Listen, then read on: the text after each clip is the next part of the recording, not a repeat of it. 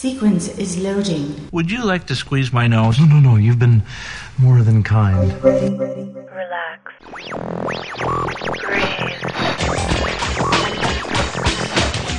Enjoy. Move it. Denny Craig. Move it. All right, everybody. Lock and load. Move it. I strayed with Wendy. You've met Wendy. You're a cow? Get up! From Forest Rain Studios, the home of Boston-Legal.org, you're connected to Boston Illegal, here and now. Move it. It's a story of cows, clowns, courage, criminals, and the inimitable Mayor Crane. It's Saturday, November 12th, just a few days after the Boston Legal Tuesdays. I'm Dana Greenlee, and you're listening to Boston Illegal. That's the unofficial weekly audio experience of Boston Legal, which is the David E. Kelley-produced show that airs on ABC in the United States, courtesy of 20th Century Fox, and, of course, the talented people over at David E. Kelley Productions. Today's Boston Legal Radio is essentially a conversation about the 7th episode of Season 2, Truly, Madly, Deeply. If you're listening to this podcast, you probably got it right from the front page of boston-legal.org, or maybe at one of the several portals that we're in, iTunes, Odeo.com, and podcast.yahoo.com. With me now, back again from the trenches playing basketball last week. We missed you, Kyle. Hey, good to be back again. Sorry, we had a little bit of scheduling conflict last week, or else I would have been here. Real life invades. It did. But you did well in the basketball tournament. We did. And Rob, my husband, pitched in and filled in for you. So, yes, thank you. It's empty now. He's down in California. I'm sitting up here, and I'm talking to you over in Florida. Yes, that's where I am. Weather report is? Oh, warm, hot. It's November, and it feels like August. Bummer. Well, in Seattle, cold and rainy and dark. We want to remind everybody how they can reach us. Would you mind sharing that phone number and email for me? Sure. The phone number to call and drop a line for us is 1-800-986-8290. Call anytime. That's toll-free in the United States. Or you can email us at bostonillegal@gmail.com. Great. And just a note, if you do want to contact us, especially if you're going to make a voicemail, we'd love to have you call. We will use your voicemail on the show. We'll do it again at the end of the show. But let's hear from some people that like the show. For some reason, they're not so inclined to call. I'm getting what we heard last week, some of the very negative feedback, I think, after Witches of Mass Destruction, the anti-military folk. Anti-war. Anti-war folk, thank you. And then this week, I don't know, for some reason I had a bunch of calls that were kind of had some problem or issue they wanted to get off their chest, and some good ones. But let's hear from the people who like the show and what you liked about it, or your favorite character, or people you'd like to see come on the show. Just get some ideas. Just a quick rundown of what we're about to start, but you're going to hear, first of all, a deconstruction of Truly, Madly, Deeply. Then we'll listen a little bit to next week's episode. We have a soundbite for that. Then we have a special conversation with Diana Mayoko. She spoke and had an interview with Phil Neal. He's the editor or one of the editors of Boston Legal. And she spent some time down at Raleigh Studios and on the set and got to meet some of the cast. And she shares her thoughts on what Phil had to say about working on the episodes. Then we'll revisit our parallel universe. That's Trek in the courtroom, some similarities between Boston Legal and Star Trek. We'll merge into some Boston Legal news of the week, and then we'll take your calls and your emails. Kyle, why don't you share with us sort of the rundown of our deconstruction?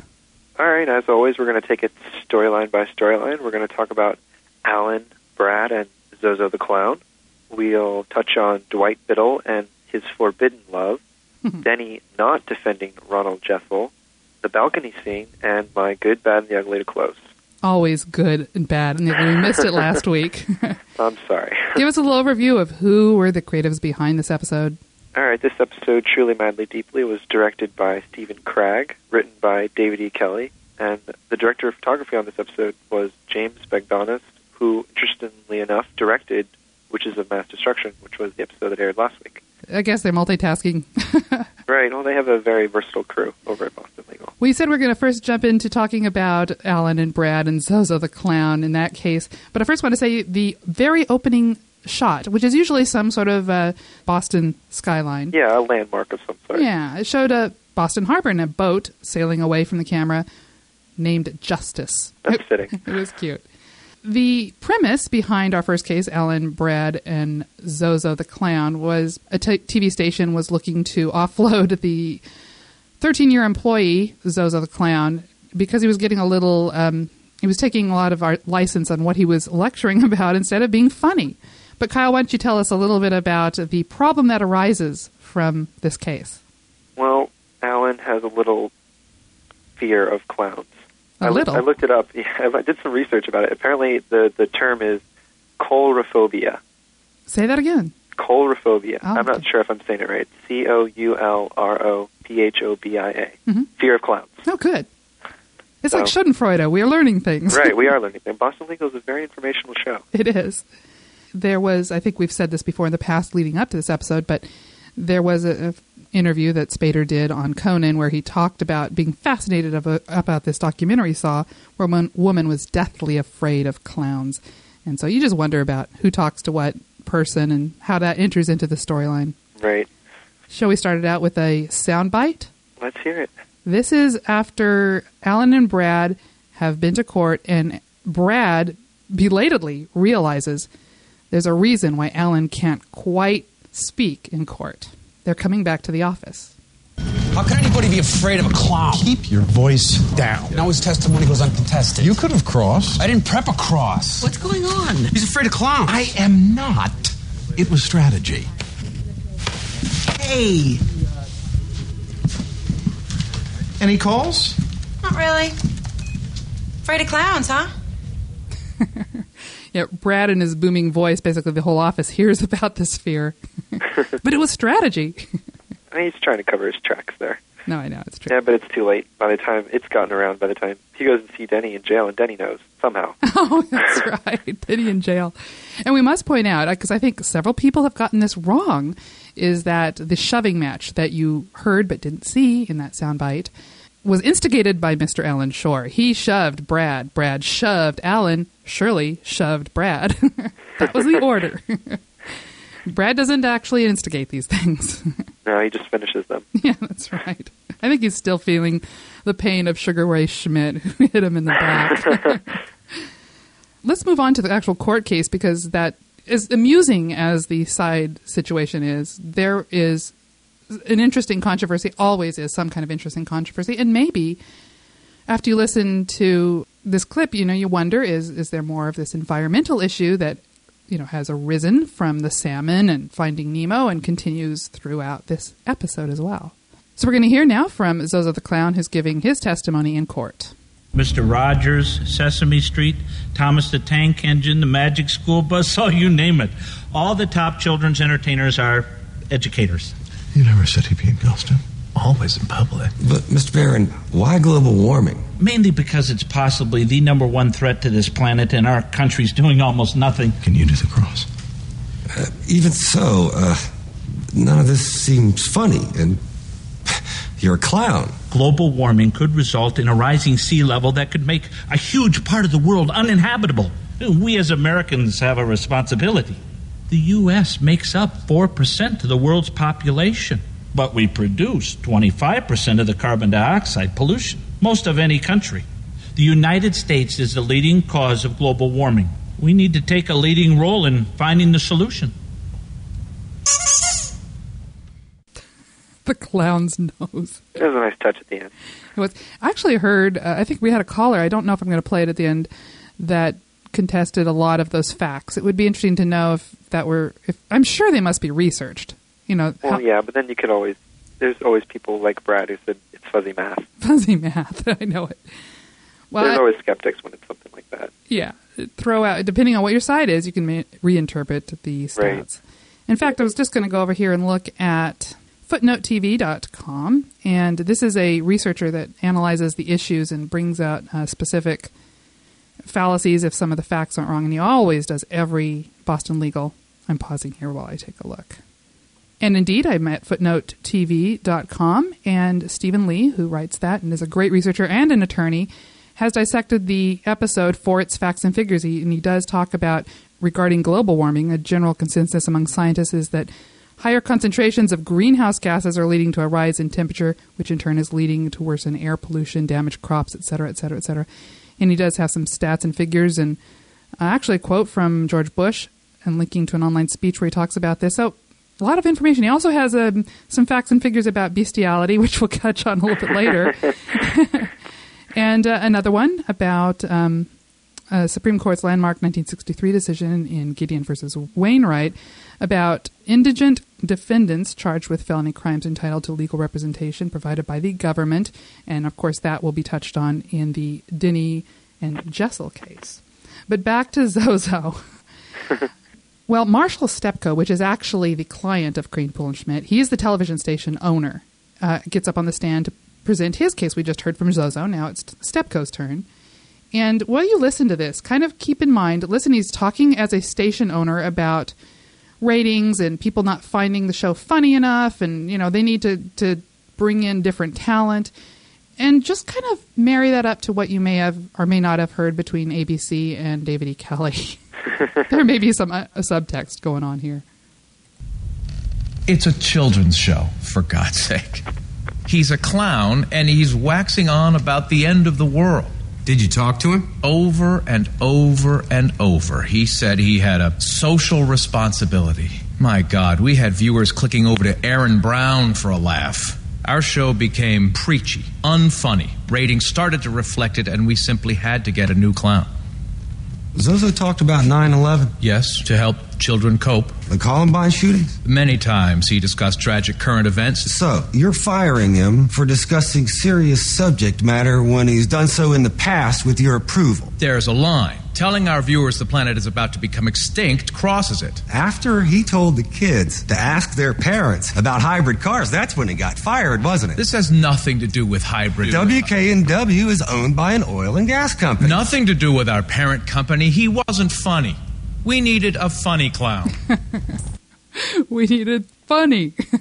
Now, storyline aside, Kyle, what do you think about this? I mean, we brought in some new young cast members to Boston Legal. Maybe it's a little jab at ABC. We lost some cast, we got some cast. I don't think ABC's ever had too much of an influence on David E. Kelley's writing, but maybe his casting. I don't know. Maybe. You don't think that they maybe offer network notes that say tone down the environment, tone down the talk about our commander in chief?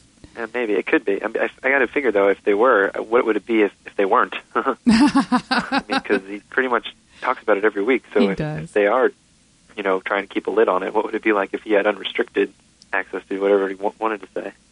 Well, we'd all hear about it, wouldn't we? No, we wouldn't. Listen, no, I don't know. This fear of clowns that Alan Shore has brings up an interesting reaction with Brad, don't you think? Yeah. Well, Brad's not one to like weakness, and I think he's really curious as to why Alan would be afraid of clowns in the first place. He does kind of make it his personal mission to, make Alan stand and deliver and deal with this fear. This is very right on when you said he doesn't like weakness. No, he doesn't. And it's interesting to see two people who traditionally have been rivals in this firm on this show. And Brad actually does a really nice thing for Alan in this episode. I mean, it's a little bit of tough love, but he wants him to get over his fear of clowns. It was a good friend of mine wrote me and said, in this episode, Brad and Alan, they don't work for each other. They don't work at each other. They work with each other. Yeah, they do, and that's nice to see. Here's a little conference that they had after leaving court for a while between Brad and Alan. Why are you afraid of clowns, really?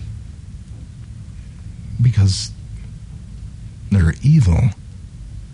And it simply isn't right for parents to tell their children to just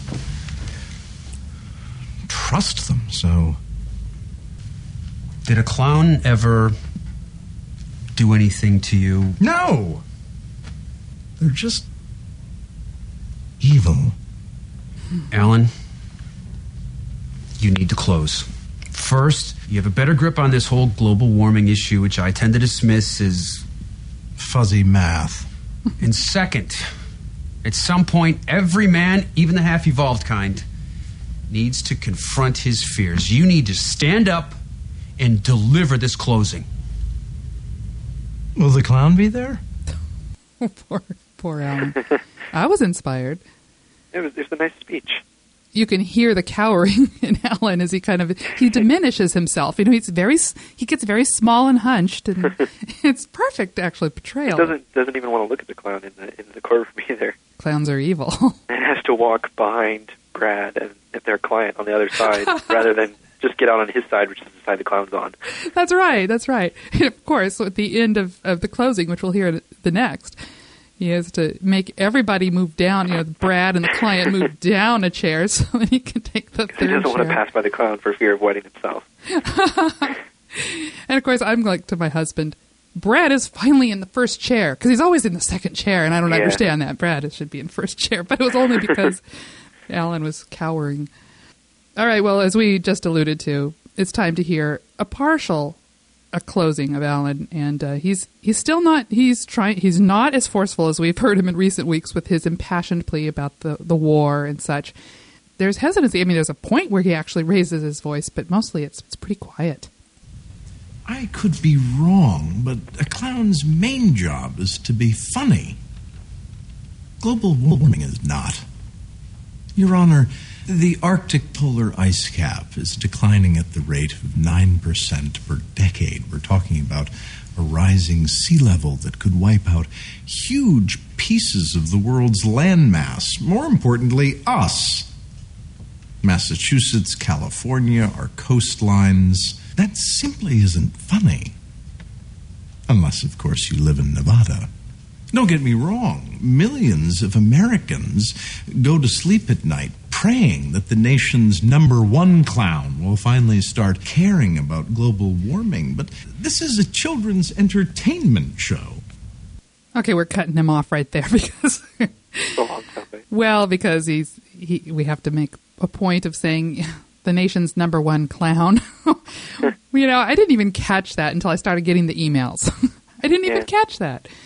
But no, the people that were in support of President Bush caught that and told me so. He finishes his closing, and like we said, he kind of cowers back to his chair.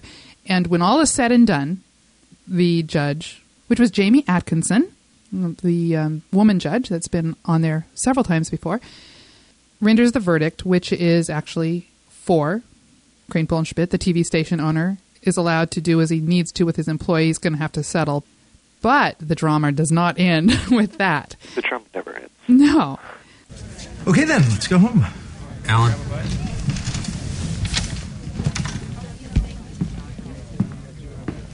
You have to do this. You're 44 years old. Tell him you're a fan. Shake his hand. Will you go with me? Right by your side.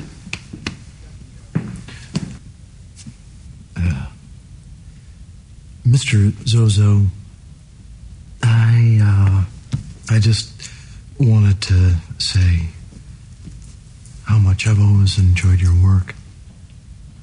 Thank you. Would you like to squeeze my nose? No. You've been more than kind. Alan.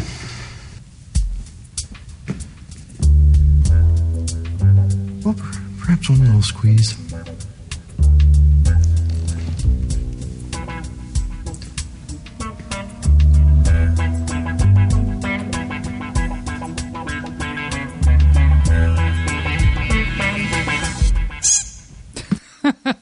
Judge Atkinson kind of rolls her eyes and shakes her head at that one.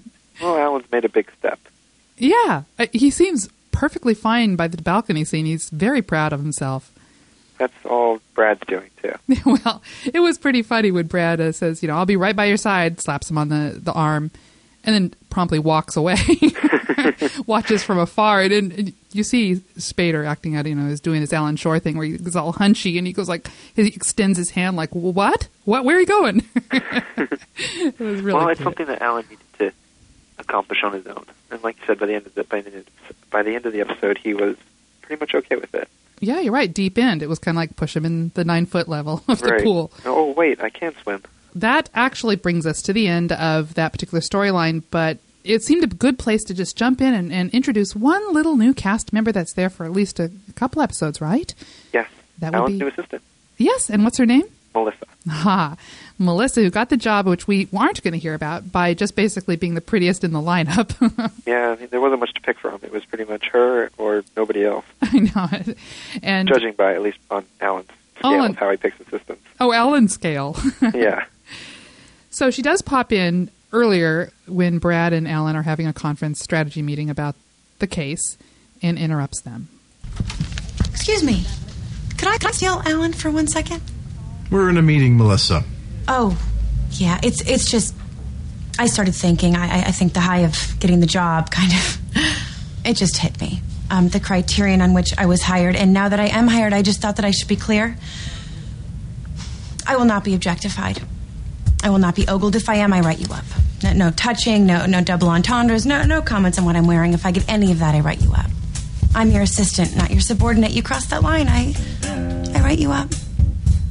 Follow the rules. We should get along fine. That's all. I told you to interview. I think Melissa's been talking to Nora from last season. So. You know, the sweater rating girl. She was prepared. No nonsense. She's not going to say... Well, she said no double entendres. I don't think Alan's ever used a double entendre in his life. He's pretty much up front with his sexual harassment. That's a good point. Well, she's actually going to be on next, as we alluded to, next episode. I don't know how they're going to get around this not being some form of sexual harassment, but we'll just leave that to everybody's... It's a recurring theme in the series. With people like Alan and Denny, you can't not touch on sexual harassment now and then. You have to create these scenarios where, you know, anything could happen, and right. It does. Time for, Dwight Biddle. That's a great noise for it. Moo. This is so like some twisted version of the mad cow, I think. Oh, God. I didn't even think about that. I don't know if Wendy was mad or not over it. I mean, as the reporter said in the hallway at the courtrum, you know, there were no complaints from the cow. The cow never complained. Yeah. Well, apparently with Denny, the camel never complained either. So there's, a recurring theme. Livestock. And we're going to even touch on that when we go to Trek in the courtroom about human and animal interaction in that way. Oh, boy. I know. It's all over the place. We're pushing more envelopes than we have. Yeah, pushing more envelopes than the show itself. Yeah. Oh, yeah. Well, we're pretty much G-rated. Yes, we are. Let's let the opening scene of the episode actually introduce the issue of Mr. Biddle and his forbidden love. Dwight, how are you? Oh, not good, Shirley. Why? Jeannie is leaving me. What? Why?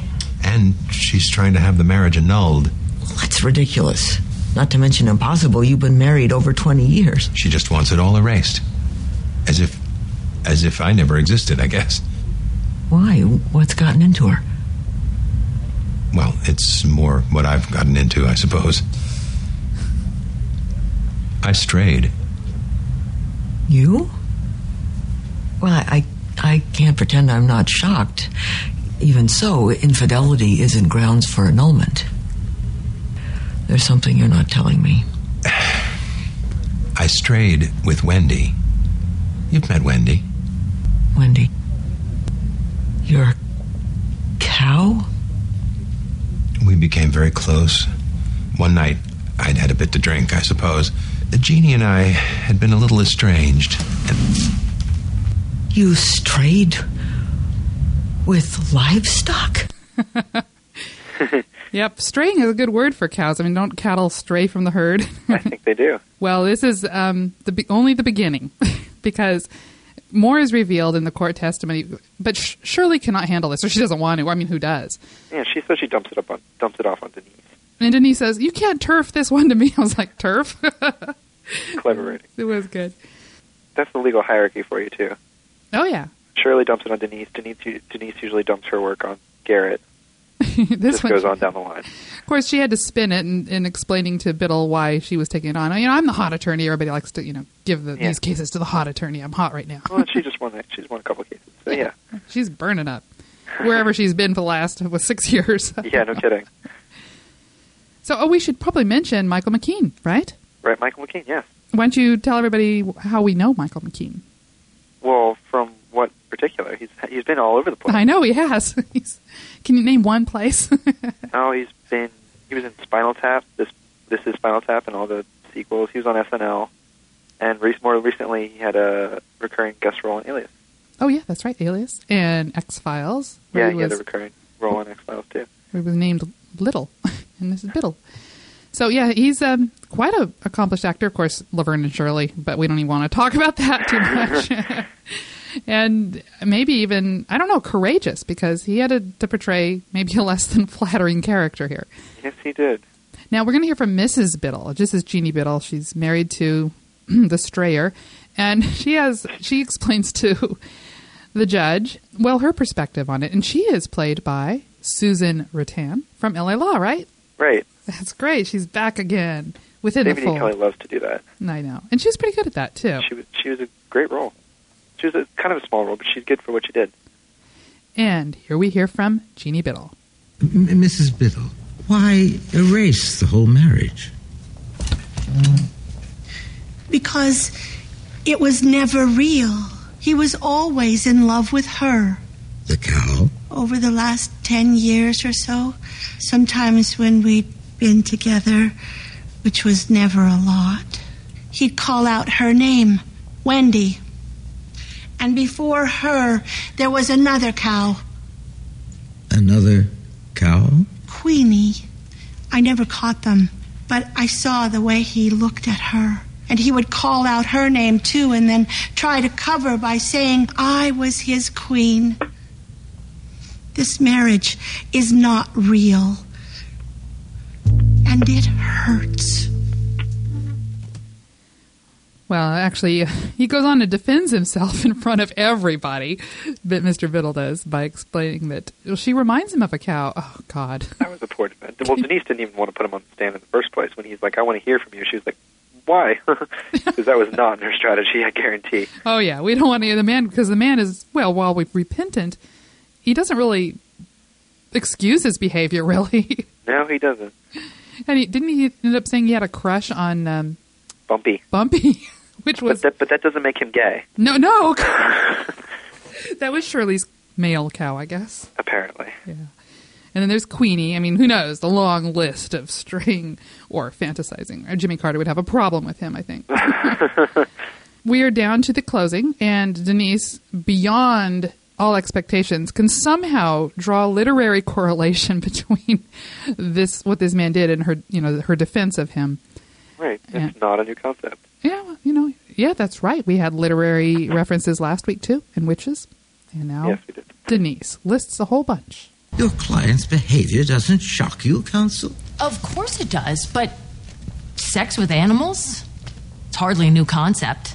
Greek literature is full of it. So is art. Chagall, Picasso, Rembrandt, they've all depicted it. To this day, men still dream of mermaids, and what woman hasn't had a friend with a half-man, half-bull fantasy?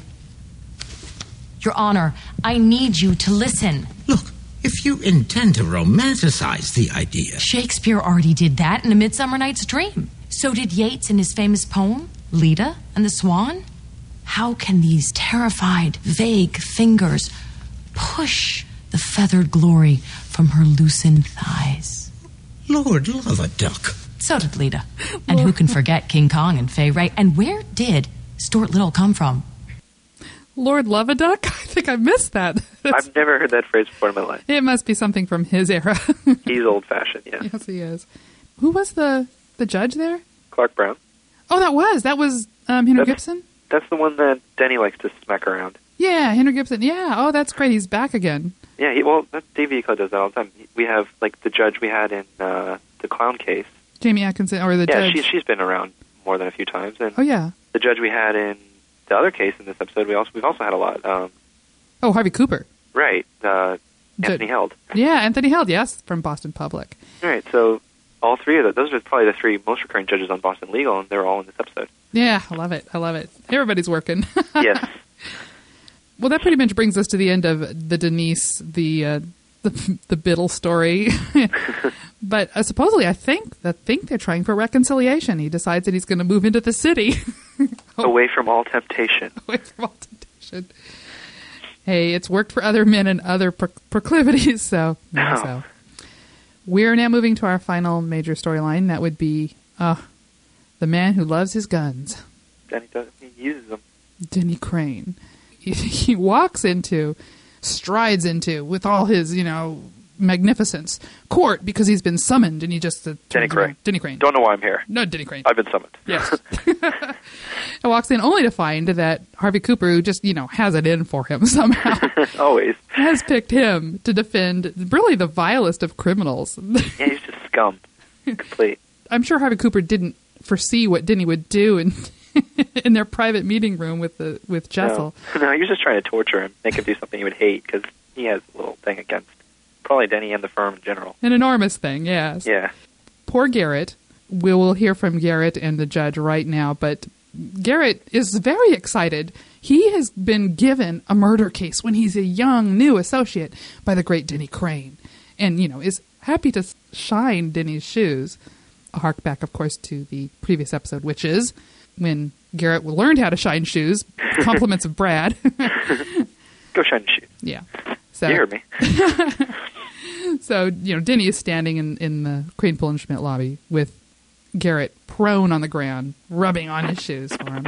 Well, he was going to have him lick him, but he likes Garrett, so just with the sleeve. Yeah. So Garrett comes in, just all happy, ready to serve the law, and this is what happens. Have you ever tried a case before, counsel? I won my moot court competition at Suffolk, sir. Turn around. What are you going to do? I ask you to turn around.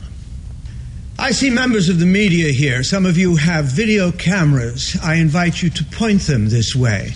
We like to think that all are entitled to a fair trial in this country, that we have an advocacy system about truth. But the real truth, the ugly one, is that the indigent get anything but fairness.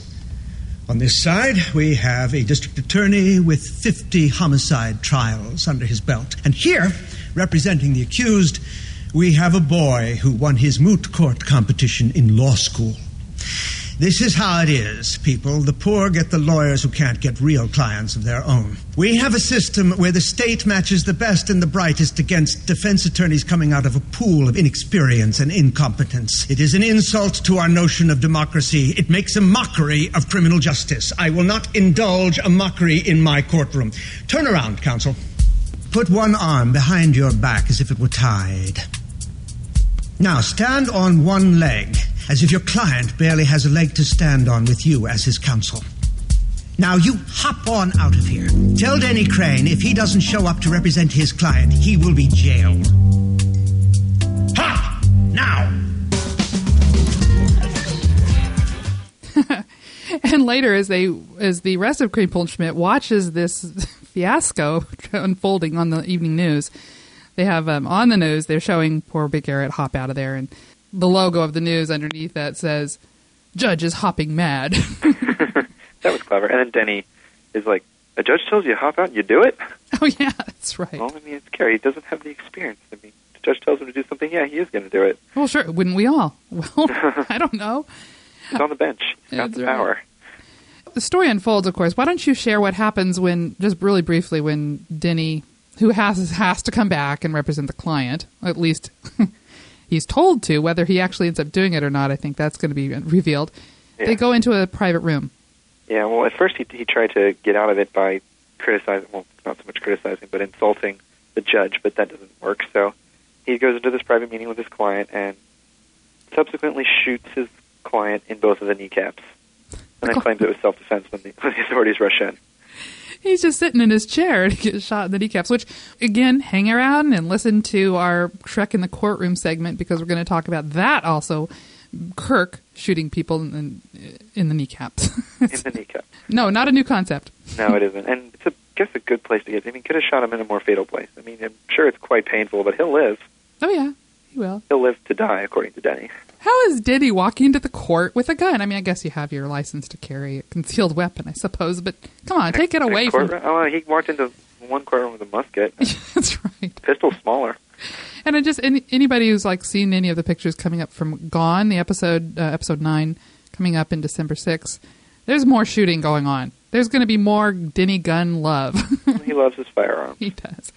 So Lewiston gets a nice little scene. He tries to work it out with the D.A. Scott Berger because he wants to charge Crane with, obviously, the logical penalties that go along with shooting people that are unarmed.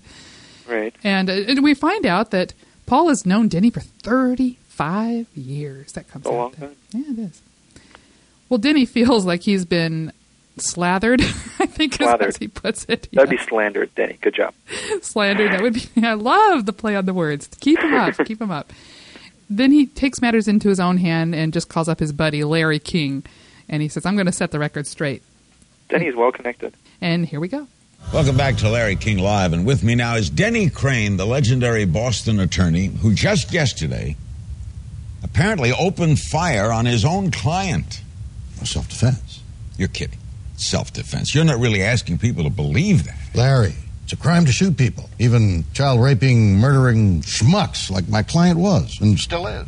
Okay, but clearly you're not saying if a defendant is repugnant enough, fair game, you're entitled as a criminal defense attorney to shoot someone? No. Self-defense. But even if I did simply choose to shoot him, which I didn't because it's against the law, so what? So what? Larry, you know what the real problem is? Too many criminals get away with it. We got hundreds of thousands of unsolved murders in this country. So what you're saying is it's okay for defense lawyers to take the law into their own hands? No. Come on.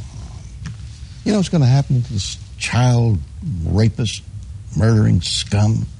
Ashcroft. God bless him. He's going to swoop in and he's going to transfer this case to the federal court so we can impose the death penalty. Danny Ashcroft is no longer the Attorney General. Well, whatever. The Spanish guy.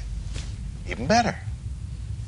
My client's going to get the death penalty, bad knees and all, because he deserves it. And then all the bleeding liberals and all of Hollywood will come running to defend him, make him a cause celeb. But who's crying for the 13-year-old girl? The problem with the criminal justice system, the criminals have more rights, they have more attention, they get more sympathy than the victims. It's disgusting, Larry. And then Kyle, how did that scene end with Denny? Oh, then he just jumps over and takes control of the show. Donna from Cincinnati, do we have any callers? That was great. And of course, he's getting confused about Ashcroft and Antonio Gonzalez, that's now the Attorney General. Alberto, actually. Alberto, I'm sorry. Alberto, of course, because I remember when I heard it on the news, like it was about a year ago now, Alberto, and I thought immediately, Alan Shore. I always think in terms of anything legal, I think in terms of Boston legal. That's to be expected. Then he has to get this whole bleeding liberals in Hollywood jumping to his defense of Jessel. Well, he makes a good point about the fact that sometimes the criminal gets more sympathy than the victim, and sometimes that's true. Do we know how this case ended? I mean, did Jessel get other representation? What happened? I would assume he had to. Well, right after he shot him in the kneecap, he's like, this man needs new representation. Yeah, okay, that's true. So I think it's probably given. It was, but he, like Alan, he was awarded a contempt sentence for his little ploy. He called the judge a douchebag. He was like, I see what you're trying to do here, and it's not going to get you anything but a contempt sentence after this trial is concluded. Oh, that's right. And that's when he went to jail, and Alan came in and said, this could be serious. That's right. Denny been in jail twice this season, I think. Yeah. That concludes, that's all we're going to really dwell on, that particular scene. Storyline. But it is touched upon in our next clip. We can't ever not have a show without a little bit of the balcony scene. It's a staple of the show now. It is. Alan and Denny. This time only one at the end of the show. Yeah, no fake outs in the middle anymore. Denny and Alan sitting out there. Actually, Alan has already been out there waiting up for Denny. Denny comes rushing in because he's taken the late shuttle back from wherever Larry King has filmed in Atlanta, New York, I don't know. New York, probably. And he rushes in and joins them, and Alan says, I've been waiting up, worried sick. I got a call from the Republican National Party tonight. They think I might have a future in politics. They want to put some feelers out. Maybe me running for mayor. Of Boston? Uh-huh. We wouldn't get to be flamingos again. Of course we would. What would you do as mayor, Denny, really? Well, I don't know. I'd attack Rhode Island. Small. What was the word you used to describe on the show tonight? Inimitable. That's it. That's the kind of mayor I would be. Inimitable. It's fun being me. Is it fun being you? Most of the time, yes, actually. Well, what else is there? Indeed. Oh, I love William Shatner's delivery. And he actually scored higher on the pronunciation of inimitable than Spader did. But I think Spader may have stumbled a little bit on that. But it just flowed from that man. Well, I can't say it. Go give it a shot. Inimitable. That sounds pretty good. I have a way with words. Speaking of which, Kyle, we've missed this. It is time for you to have your way with words. It is time for Kyle Abney's The Good, the Bad, and the Ugly. We took a week off, but here we go. The Good, Bad, and Ugly for this 7th episode of Season 2, Boston Legal. Truly, madly, deeply. The Good. First off, Alan and Brad taking a case together. I love it when these two guys are forced to work together, and while they're still oppose each other a little bit, Brad had that little underhanded comment about Alan being half evolved. It was nice to see Brad help Alan through his fear of clowns, which I mentioned earlier is technical term is coulrophobia. Also like to mention the fact that Shirley couldn't handle her old friend's indiscretion, so instead she pushes all her work down onto Denise. Karma's a bit, ain't it, Denise? That's what you get for dumping everything on Garrett. And I just love it when Shirley pulls rank. I love it when she says something like she said in this episode, "This is Crane pulling Schmidt. I'm Schmidt." I love it when she pulls that on people. It is good. One comment by Denny I thought was pretty funny was, "The indigent are poor. I hate the poor. Can't pay you." Denny, he makes the point of saying things that are obvious, but in a funny way, and this is one of them. And overall, his handling of his assigned case was hilarious. And even though the judge seemed to get some sadistic happiness out of watching Denny try and deal with it, it still ended in an interesting, very Denny Crane way. And the last thing I'd like to mention under the good is news travels quickly on the grapevine in Boston, doesn't it? Seems like everyone, even Denny, who was in prison, heard about the fact that Alan was afraid of clowns pretty quickly. It's just a rumor mill. Yeah. Moving on to the bad. First off, Alan, you should have listened to Brad, and you should have interviewed your potential assistants. This Melissa isn't going to take any crap from anybody, especially not Alan. Next, Alan's fear of clowns. Poor guy. He already doesn't have the whole macho thing going for him, which Brad kind of has, the chiseled features. Alan doesn't really have that. And on top of that, a fear of clowns, too. Poor guy. But he doesn't let anything else show. He's on top of everything else. That's true. He's allowed. But he was pretty unkempt this episode. Oh, he's got one next episode, but yeah. He's a vulnerable guy. That's part of the attraction, I think, from the women. The last thing I'd like to say under the bad was the man that Denny was defending. He's really scum of the earth type of guy. And for all of Denny's shortcomings, he still does have a strong sense of morality. He didn't deal with his filth of a client the best way, but the guy did have it coming. I also liked his little speech on Larry King. His logic's a bit fuzzy when it comes to the whole criminal being treated with more sympathy than the victim. But he sure isn't wrong. Sometimes the criminal does get treated too well in a crime, and something needs to be done about it. Maybe not exactly what he did, but something needs to be done. And lastly, the ugly. First off, Garrett taking the judge's orders and hopping out of the courtroom. Even better was the fact that it was on television. Poor kid. And also... You know he's paid well, though. He is paid well. But, I mean, he's just trying to get his shot. That was his shot right there. He was humiliated in front of all of Boston. Next was the storyline with Michael McKean's character. Pretty much the entire bestiality story. Particularly the part when he admitted a crush on Shirley's cow, Bumpy, and then quickly states that that doesn't make him gay, as if that was what would make him sexually deviant.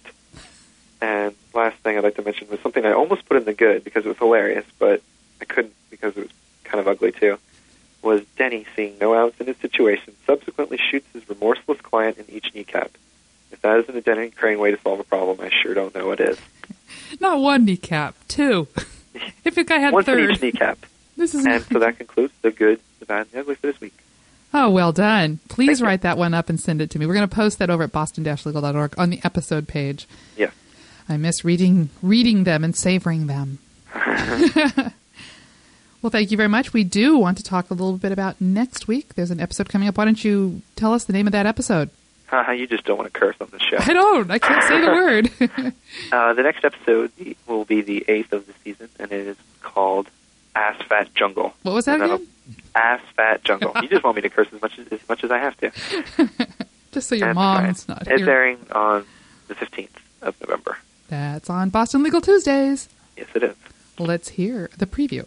Next on Boston Legal. Night terrors, usually it's brought on by distress. They can be potentially life-threatening. I need somebody to guard me at night. You want to pay me to sleep with you? Yes. That would make me a hooker. My son has an alibi. There's no evidence linking him to the crime. The only eyewitness suffers from Alzheimer's. Who is the President of the United States? Objection, Your Honor. This case has nothing to do with you, Denny. Don't lie to me. You walk around saying you have mad cow disease. God forbid people think you have Alzheimer's. Looking forward to that. So we do know that Denny has to face his Alzheimer's a little bit. Alan has to face a fear he has, or a phobia that makes him sleepwalk, I guess. Yeah, it'll be a good one. Oh, it will be. There always are. I have never seen a bad Boston Legal. And I'm not just saying that. We're praisers. I know we're doing our job as praisers. Not much critics. but it's just endlessly funny. I mean, there are ugly things. I know, but it all works out. It does. We have a special guest joining us. Yes, we do. On the phone right now, we have a journalist, a writer, a media person, and her name is Diana Mayoko. She had a conversation with Phil Neal, who's the editor of our Boston Legal. Let's bring her in. Diana, thank you so much for joining us. Thank you. Thank you for having me. Well, I've known Diana probably almost a year now. We've been friends and writing partners, but Diana has a lot of media savvy behind her. She's the media director for the online magazine Moonlighting Strangers. You can find that and her work on moonlighting21.com. And over the past several years, she's conducted interviews with the Moonlighting cast and crew and providing behind-the-scenes history of that really tremendous series that we all miss. And she and her staff were instrumental in convincing the studio to release the series on DVD. So anybody who's watching that on DVD, we have her to thank for that. You are featured on the DVD in the bonus area, right? Right. It's the extra called the Moonlighting Phenomenon. So you're actually on screen talking a little bit about your involvement with Moonlighting and getting it brought to DVD. Is that correct? We talk more about what the show, what a big deal the show was at the time, what a phenomenon the show was at the time, from a fan point of view. I mean, we are going to talk about Boston Legal and your interview with Phil Neal, but there are a lot of similarities between the two. Let's make sure and touch on that here in the next few minutes, because Moonlighting and Boston Legal have more than just Phil in common, I think. Actually, last February, you went over to Raleigh Studios in Manhattan Beach, and you talked to Phil Neal. He's one of the editors on Boston Legal, but one of the main, 3 editors that there are? Right. There's Craig Bench and Michael Hathaway are the other two. Well, tell us a little bit about meeting Phil and what work he's done in the past, even before Boston Legal. Well, the reason I was interviewing Phil is, as you know, we're running a fan site, and we have a fan publication called Moonlighting Strangers. And a lot of these people who worked on Moonlighting also work on other projects. So in interviewing them, we also give them an opportunity to promote their current projects. So it was great for me to meet Phil and talk to him about Moonlighting as well as Boston Legal, because I'm a fan of that show also. It's always great to talk to someone when you're a fan of their work. Oh, they totally read that. They understand that better than just a plain old interviewer that's asking, what's it like to work with James Spader, for instance. Right. But I do want to say, in terms of what you're doing on bostonlegal.org, is really tremendous. I found your site about a year ago, and that's how we know each other, because we are kind of mutual admirers for what we're doing. I mean, you're doing the website from bostonlegal.org and just promoting that show, I think, and then what we were doing for Moonlighting, promoting that show. Yeah, Hopefully, I think we're kindred spirits. Well, thank you very much for mentioning boston-legal.org. Yes. Sorry, your question again? Well, yeah, I just wanted to talk a little bit about you telling us a little bit about what Phil has done besides Moonlighting. He's worked on a number of series like you alluded to. Yes, well, he started, before Moonlighting, he worked on Remington Steele, and he's also edited a show that I really liked in the 80s called Midnight Caller. But he's also worked in Ally McBeal, Boston Public. So he's been an employee of David E. Kelly, it seems. And he's obviously very happy. Correct me if I'm wrong, was Remington Steele a Glenn... Clarence, yes, he was a writer-producer on the show. Same with, obviously, we're telling people, Moonlighting was created. Created. About Glenn Gordon Caron. So, yeah, I think once you're in the family of a particular production company, you tend to get called back, right? Yes, that's the case.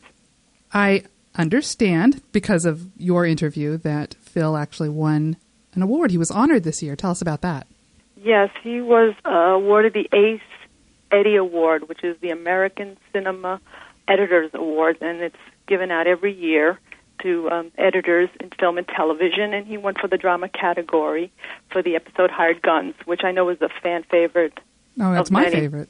Yes, I remember when that episode aired. There was a lot of talk about that episode and how funny it was and how tense it was, and it was great storytelling. Well, I'm going to ask you a little bit more later about the specific kind of editing done in Hired Guns, because he actually shared with you some of the interesting sort of ways he did it and probably why he was recognized for that episode. And he was up against, for that award, he was up against some heavy hitters, wasn't he? Like Sopranos and Sopranos and the editor for Desperate Housewives for the pilot episode of that show. That's great that he won it and brought it home for Boston Legal and himself, of course. Well, besides the fact that we just mentioned that Phil is pretty close as far as his vitae goes with Glenn Gordon Corona and Boston Legal, they're actually very close in proximity, those two shows, or actually those two entities. How is that? Tell me what interesting angle there is about where they're located in filming.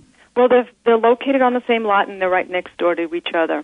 And we should identify that we're talking about Glenn Gordon Corona's new series, which is Medium, a big hit for NBC on Monday nights at 10.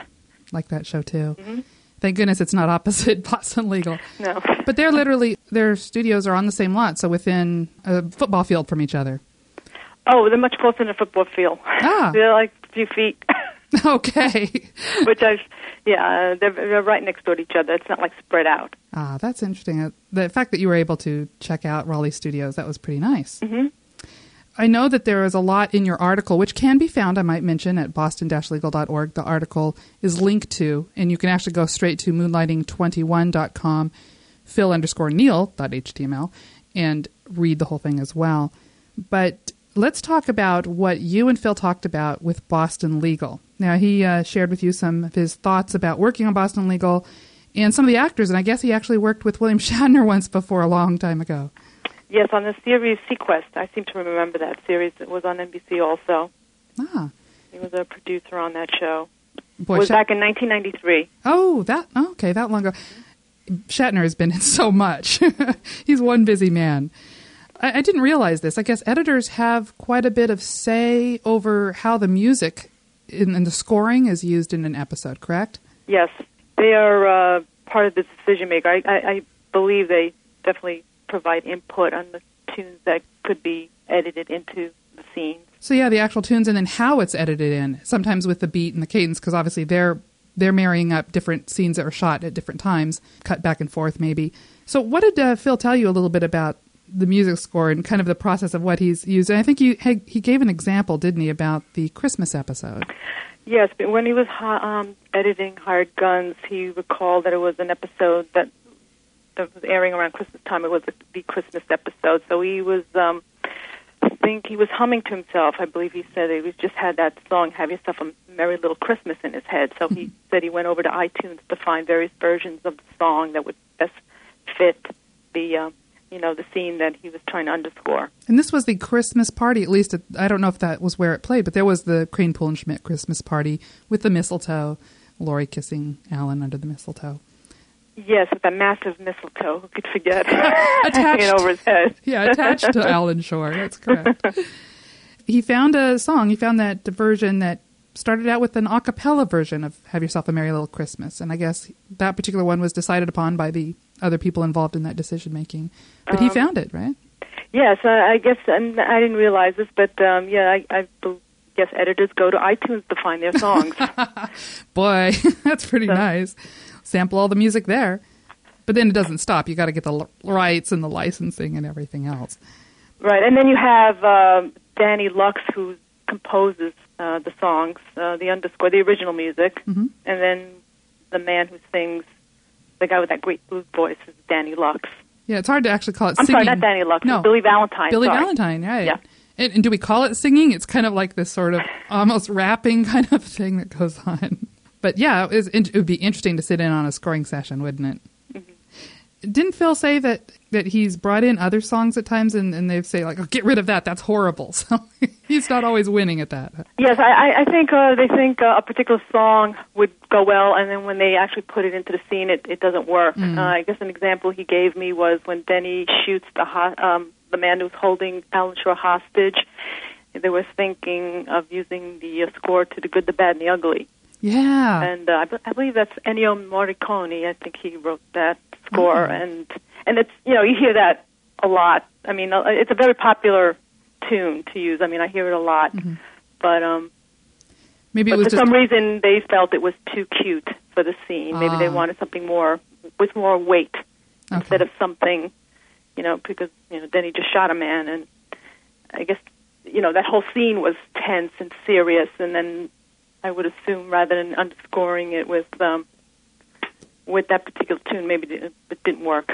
Going back to Hired Guns, actually talked to Phil Neal about editing that episode, the one he won the Eddie for. I like that name, Eddie. Just to refresh everybody's memory, that was the one with a lot of fast edits between, during, like you just mentioned, the hostage crisis with Alan being held at gunpoint, and flitting back and forth between that and the scene of Brad Chase delivering his, I think it was perhaps his closing argument in the case of the woman who also was on trial for shooting her husband. Share a little bit about what he talked about with the fast edits and the very unique editing style that actually does seem to pervade a lot of the episodes, which is the shooting style of the handheld cameras and the zooms and the sort of that transition they do between episodes with the hands and the stapler and the clock. I remember Phil saying that the cuts, the intercutting between the SWAT team and Brad delivering his closing argument was written in the script. So I guess in order to make it even tighter and tenser, they inserted multiple cuts going back and forth to build tension. That was an idea born from David E. Kelley's mind in that case. Right. Well, I asked them that the show seems to have a distinct style where the director seemed to focus on the hands or objects, and he said that was really Bill D'Elia's idea. He's the executive producer of Boston Legal, and he's also directed episodes. And I believe his background is he was a television commercial director. So that's why he's got an interesting eye for a shooting style. So he gave it the signature style, and almost a documentary style, where the camera would come in close into an actor's face to give it more texture. He, because a lot of shows are shot very simple. To differentiate from other shows, they just gave it an immediate look, and probably a more serious look. I would think it would lend to the show. I guess it would be very advantageous for a show to have a signature style, because I'm thinking like Ally McBeal did a lot of those reenactment of what was going on in her brain that were very whimsical, and so there's things like that it's nice to be different than the average television show, the procedural show that always does the same sort of thing, the close-up of the intestines. So it's him.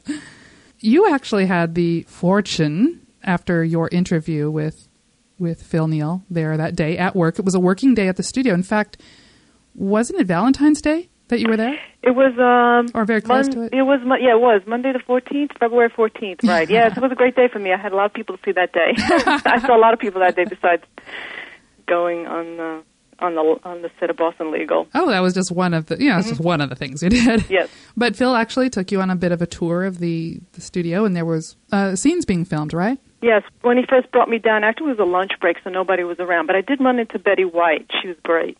She was such a great lady. Did you speak with her? Yes, I did. I said, hello, Miss White. She says, oh, please call me Betty. Oh. That was very nice for her to say that. And we just talked a little bit because I joined this organization called the Screen Smart Set, which is a fundraising arm for the Motion Picture and Television Fund, and she's a member also. So I talked to her about that a little bit. Oh, that's interesting. Yeah, and then afterwards, Phil took me around, and I saw the conference room and the courtroom. Then people started coming back from lunch, and then I was able to say hello to Candice Bergen and Mark Valley, and I also watched the scene being shot, the scene where Laurie Colson is putting Denny on notice. She's telling Shirley and Paul that she's fed up with his sexual harassments. I think the episode was Death Be Not Proud. Right, and Phil was editing that episode also. And then just recently, that storyline wrapped up just a few weeks ago, correct? Yes. After, 6 months? Not languishing. And even though they said it was last week, it just happened last week. Yeah, that's right. We know better. Yeah. In television time, of course. Mm-hmm. Well, that's great. And you actually talked to Candace and Mark. Did they have any interesting things to say to you? Well, Candace, I remember just commenting, oh, yes, because Phil introduced me and told her that I was interviewing him on his work on Moonlighting. And I told her, yes, it's coming out on DVD. And she goes, oh, really? Because she thought it was out already. And then with Mark, he just introduced, because I'm a fan of his work. I really liked his work in Keen Eddie. Mm-hmm. And too bad that show was canceled. It was really a well-done show. Mm-hmm. So I just basically said hello then. I liked his work on that show. That's great. That was memorable, and I'm really glad that you were able to share that with us. And everybody that's listening, I know, learned just a little bit more what it was like to be behind the scenes. And and I also did speak to the director, Matt Chapman. He was directing the episode, so I spoke to him a little bit, and I also spoke to Bill D'Elia and Mike Listo. Yeah, and didn't he just direct episode, I'm trying to think, 5 or 6, was it Men to Boys? I cannot remember right now. But yes, and he also did it Girls and Beyond. Oh, another great episode. He directed that one, from season 1. Of course, we like that because it was a Brad Chase-centric episode. Well, he doesn't get enough screen time. No, but he was there. That was great. Well, it's really wonderful to hear about the hardworking people that were behind the scenes that don't always get acknowledged for their work. And the editor is pretty important. The writer, the editor, the director, and everybody else. Yes, and that's what I found in doing my interviews with the Moonlighting cast and crew. It's not just the actors, it's the people behind the scenes that are very important, and really it's a collaborative effort. And I think it's really interesting for people, and it was for me, to understand what really goes on behind the scenes in putting a show together. And so much has been written about the actors, and there's really not much more to be revealed that they're willing to reveal. So it's right. This is actually where the series is created, in the minds of the people that are the creatives. And so it was wonderful for you to share that with us. Thank you very much. You're welcome. And I hope you get some more interviews lined up, and will come to us first with an exclusive. Well, I think it's your turn now. You need to get on the set of Boston Legal and do some interviews. You're doing a tremendous job on your site, I really have to say. So I hope people are acknowledging you in some way. Seeing as you're probably 20 minutes away from the studios and I'm about 1,000 miles, we'll let you be our correspondent, okay? Just let me back on the lot. All right. Thank you so much, Diana. Okay, you're welcome. It is time now in our show to look at the parallel universe of Boston Legal and Trek in the courtroom. Every week there's something, and real or imagined, there's something, Kyle. And Deb finds it. Deb from Montreal, which is William Shatner's hometown. That was very Shatnerian. I try. But I think that she found 2 good ones this week. And she calls the parallels from Truly Madly Deeply of clowns, knees, and the furry.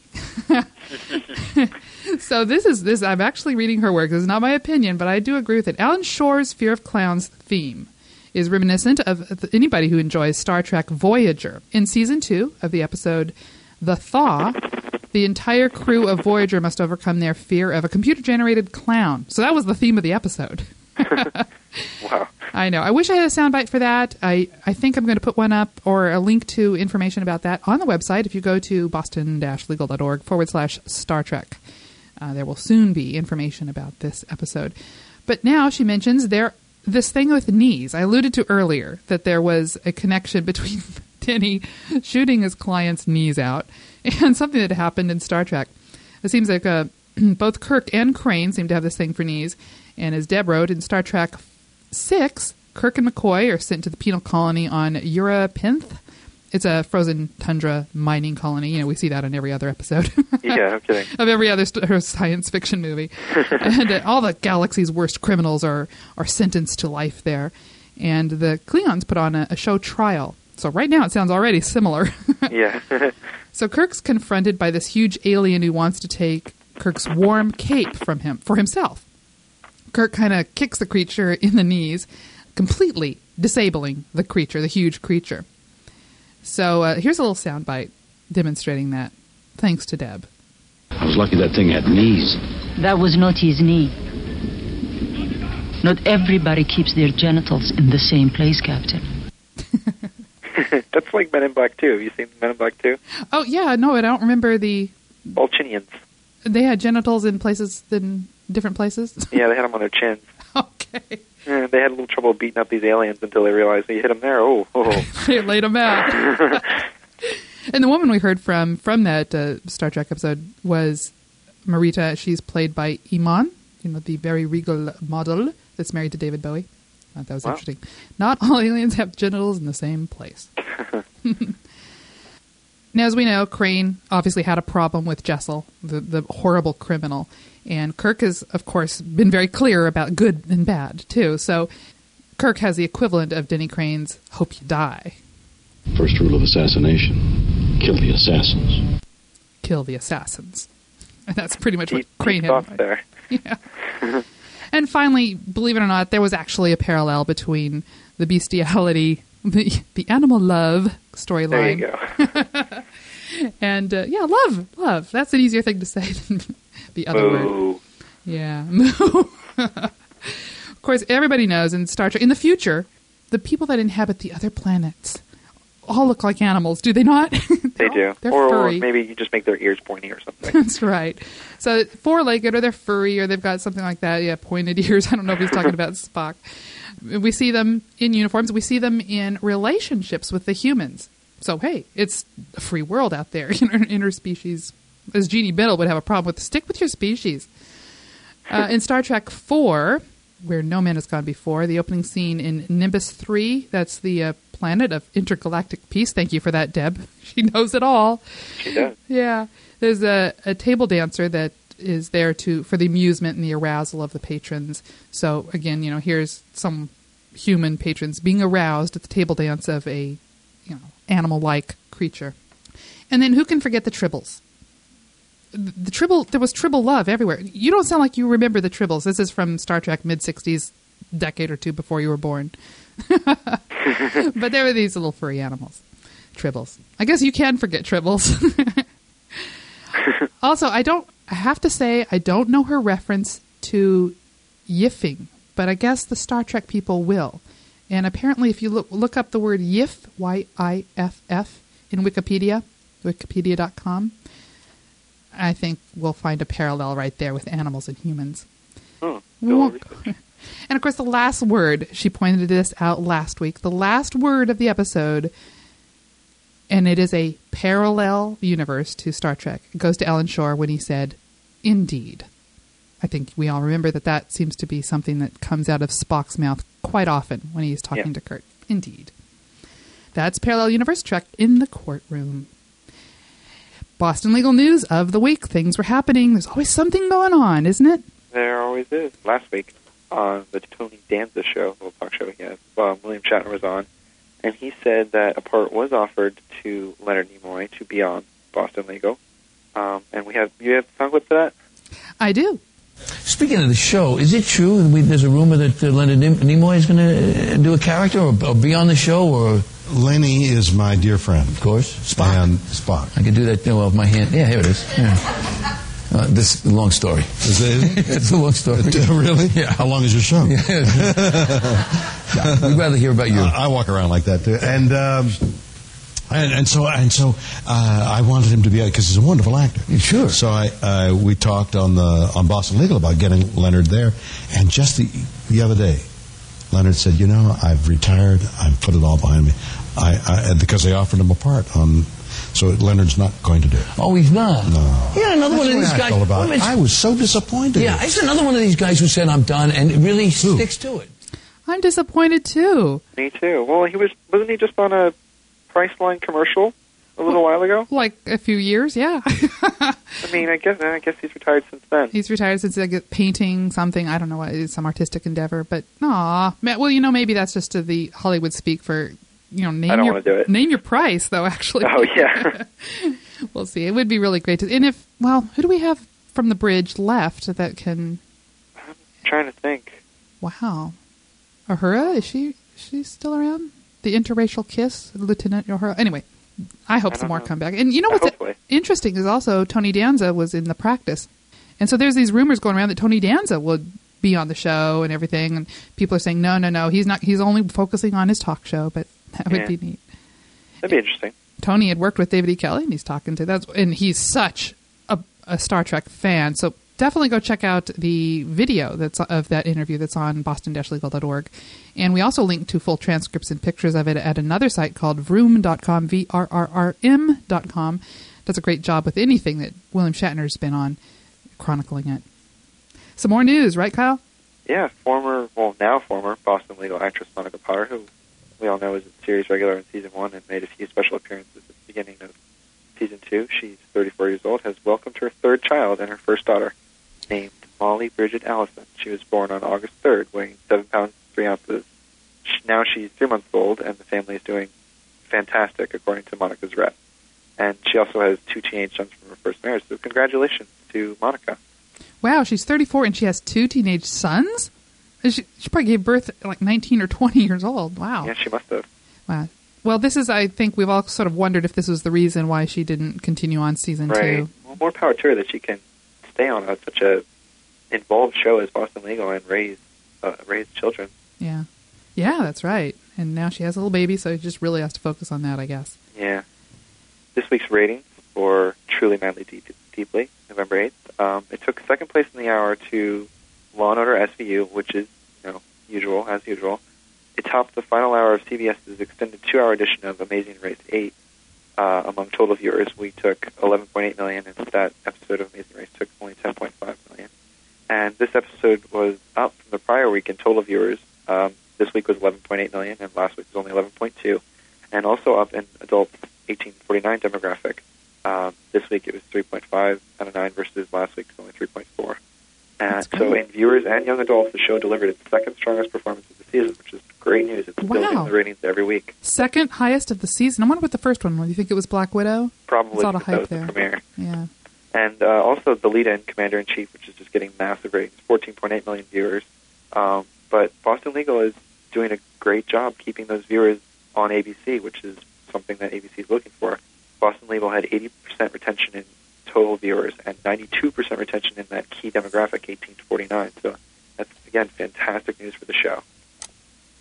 Oh, that's wonderful. I'm just glad because, I'm already thinking season 3. Oh, of course. It's pretty much a show. And as long as David E. Kelley, James Spader, and Shatner want to do the show, I think ABC will let them. And some late-breaking news. I just read this. I don't have a lot of information. I've not seen it yet, but I guess James Spader did a voiceover for an Acura RL commercial. Some people have actually heard it. I think he just says at the end, in a very whispering and sexy voice, the Acura RL, wherever you want to go. Cool. Thank you, Gloria, for sharing that little bit of information. I appreciate that. We're running long again, Kyle, but I'm going to quickly run through new stuff over at boston-legal.org. Check it out. We've got the transcription. IMMS did a great job once again of Truly Madly Deeply, so you want to read through it. It's not an official script by any means, and there'll be misspellings and everything. We do our best, but there you go. You can read all the great quotes. Yes, you can.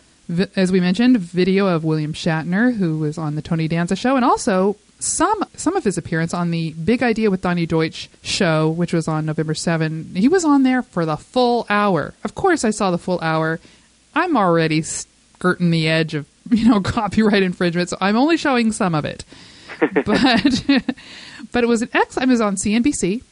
I don't think I've ever watched Donnie Deutsch before, and he did a good job with Shatner, and Shatner revealed a lot, and there was tons of clips from all his work. So I really enjoyed that, and you might want to go listen to that. Huh. Put up a new web page on that site called Press and Buzz. It's links to articles about actually interviews perhaps with the cast and creatives. I'm finally going to post my very brief interview with Mark Valley there. I mean, it happened in March, and I've never even written it up. So check that out here in the next day or two. But there's a new page. Just click on the press link. And you'll also be able to read the article that we just heard from Diana and her interview with Phil Neal. It's right there, too. I'm going to also mention some work I've been doing with a friend of mine. There's a short story on the Behind the Script page that's up there for a little while anyway, a little bit longer. It started being written right after the Tuesday episode that night, and it's written by Carolyn, who is a great writer. It has the voice of Alan, if ever anybody besides David E. Kelley does. I mean, she knows how to write that guy. And it basically it's called Gratitude for Bradley, the Vanquisher of Clowns. And it's a role play situation. So you'll hear basically the further adventures after the case concluded between Alan and Brad, as Alan does his best to unload the gratitude he feels for this man for having healed him of his phobia. The shortest time possible that he has to remain in Brad's debt is better. So he tries to return a favor. Brad's a little cautious about this, but he takes him on an excursion, and it's still unfolding. Go check that out. Okay, it's time to hear from you guys. You've been listening to us for too long already, so we want to, do a little listening of you. So I do have a couple calls and an email or two to share. If you want to give us a call, 1-800-985-8290. Email us at bostonillegal@gmail.com. Let's go to the first caller. This one I'm just going to play a tiny bit because this was a very negative call. I couldn't take the whole thing. But we'll just listen to the few seconds here. The last thing that she mentions about Alan and Spader, I don't understand it, but it made me laugh. Also, we were offended that you would call our president the number one clown in the USA. I mean, that's going a little bit too far. You can call anything you want, but don't call him a clown. But this story just doesn't, it's becoming unbelievable. First, you have the sex scene in the office that had no bearing, no relevance, no reason or anything, and it appears that it's a year old. It's from last year because they said to Alan that he's 44 years old, and if it's his real age, he's not 44. What? They said Alan was 44 years old in the show, and his real age is not 44. What does she mean his real age? Do you mean Spader's age? I don't know. Spader's like 45, 46. But what does she mean his real age is not 40? Like, what a thing to complain about. Maybe I'm being a little hard on her, but, she was pretty... Stickler for detail. She's just a stickler for detail. Stickler for detail. Okay. But now we got a nice call. This particular caller really liked Michael McKean, who played Dwight Biddle. Hi, this is Karen O'Shea calling from Palatine, Illinois. I happen to like the episode Truly Madly Deeply. I thought that Michael McKean did a great job playing Dwight Biddle. If he had played it too far out, it would have been, his situation would not have been rooted in reality. I think he should get an Emmy nomination for his performance, as well as Susan Rutan, who played Jeannie. This is the second time seeing Boston Legal, and I hope they don't ignore this show next time at the Emmys. Considering there is a lot of guest stars whose talents have been showcased on the show, I hope that Michael will get a chance. Thank you. Well, I like what she said, that maybe Michael and Susan Rutan will get nominated for the guest star on an episode of drama for an Emmy. David E. Kelley has a history of that on his show. Although first season of Boston Legal didn't see anyone nominated, but you never know. Yeah, that was weird. They had a lot of people, but they didn't see it in there. You're right.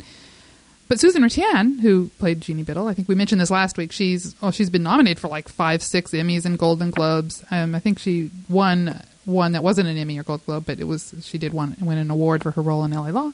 So thank you very much for that call. One person did call she wanted to get in a word about Witches of Mass Destruction, which was the previous week's show. But we'll let her talk because, as you may have remembered, I don't know if you listened, Kyle, even though you were gone. We had a lot of calls about the anti-war, the don't disparage the troops, don't disparage our commander-in-chief, that kind of situation. Well, this caller has a unique perspective because she's very liberal now, but she grew up Catholic and conservative, and she, I think, took a fair and balanced approach. Hey, I just wanted to say that I really appreciated your show on the Witches of Mass Destruction. I can say that people are really flying off the handle on this, and I can say that because although I am a liberal, I was raised Catholic in an incredibly conservative family. My family also serves in the armed forces. I support the soldiers, not necessarily the war. And just because you're against the war doesn't mean that you don't honor the people who serve in it. And I hate everyone who immediately lumps people into one group. I think that is the most offensive thing ever. And it's so completely un-American. Thank you for showing your podcast. I appreciate it. And I apologize on behalf of the conservatives that jumped down your throat. I know they had the best intentions. They just can't hear what they don't agree with. Thank you. And, I had to play that because someone actually said, and thanks for the podcast. Put that in there. We like to hear that, don't we, Kyle? We do. Yeah, you guys can, praise us, from listening to. We'll be humble, but we like to hear it anyway. We do. We do. We like to be stroked. Wanted to dip into some of the emails received. I like this one from Kate Bannister. She said, could Alan's new assistant, that's Melissa, have been a plant by Blinky? Remember Blinky? Yes. Blinky from the sexual harassment. She's the lawyer to go to. She says, I remember Blinky frantically making notes about Alan when Alan was referenced in Lori's sexual harassment interview. Of course, if she were a plant, then she would probably not have given him the fair warning of making, she's gonna have him written up. I don't think so, but. Oh, interesting comment. Also, a couple comments from our comment board. We don't really have a message board. I'm still thinking about launching that thing. I hate to see what happened over at ABC's message board happen. Right. So we have a little comment thread right above recent news, and we heard from Kate. She says, I love Boston Legal. It's pretty much the only thing I watch. Spader and Shatner are phenomenal. But the whole liberal bias issue is ridiculous. With the mainstream media, everything has to be red or blue. There are more than two colors in the spectrum. Hopefully, Alan's speech at least got some people thinking about how horrific this war on terror really is. I can't believe some of the calls that were played on the most recent podcast. Dana, you've got nerves of steel. Thanks for the great site and the awesome podcast. Ooh, another one. Thank you. 2 in one show. I love it. Also heard from Jack. Jack left a comment and said, the show's become a bit far-fetched, i.e. Denny Crane shooting a client and not receiving any punishment. Well, that was, he got a contempt, right? He did, but that wasn't for shooting him. Insulting That's for Harvey calling the judge Cooper. a douchebag. Look at you with the douchebag and the A word. Well, I figure one of us has to use the foul language. All right. And it might as well be me. Step up to the plate. But having said that, this is going on with what Jack said. Having said that, I still enjoy the program and look forward to it every week. The political slant can be tough to take, but remember, folks, this is entertainment. Now, that's the right attitude. You may not agree with the politics. You may not want it on your TV programming. You may watch it on the news only, which, frankly, why can't it? It's our everyday lives. Why can't it be? Why can't we be educated on our primetime entertainment shows as well? Infotainment. Docudramedy. So we hope to hear from more of you. And like I said, if you like the podcast, let us know. And if you want to tell us what you think is a good guest actor to come up, or some ideas you have for storylines, hey, we don't have any connection to David E. Kelley. We can't make him do anything. But, you never know. If they listen, they might like it. Who knows? Hopefully they do. Tell a friend about Boston Legal Tuesdays. Tell them to tune in at 10 o'clock. Oh, there's something interesting. Did you notice this? I think Threshold is airing. CBS is playing games. They're moving Threshold to be opposite, at least once. I don't know if it's going to be ongoing. Opposite Boston Legal instead of Close to Home. Threshold's usually on Friday night after Ghost Whisperer, and they swapped it. So Close to Home was on Friday night. And they swapped. Probably because Close to the Home has been being eaten handily by Boston Legal every week. They thought maybe they could counter-program with the whole lawyer show. Sci-fi Threshold versus, the lawyer Boston Legal. Yeah. So, I finally watched my first Close to Home because it wasn't opposite Boston Legal, and I've been watching Threshold. And I interviewed all the people, I interviewed the 2 stars of Close to Home and Charles Dutton from Threshold. And so, my loyalties are there too. It's CBS, why do you have to do battle with ABC? Can't we all just get along? So anyway. It's all about the money. It's a business. It is a business. And speaking of business, goodbye. I will miss you, Arrested Development. Boston Legal Tuesdays, 10 o'clock, Season 2 of Episode 8 coming up. What's the name of that? Ass Fat Jungle. Thank you very much, You're Kyle. very welcome. I'll curse for you anytime.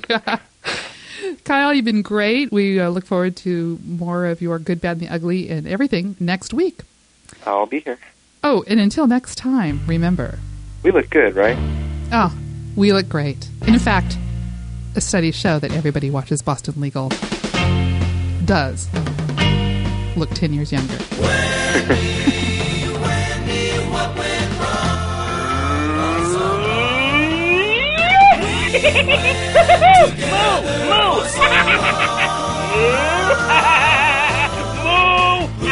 I never thought a guy could cry till you made it with the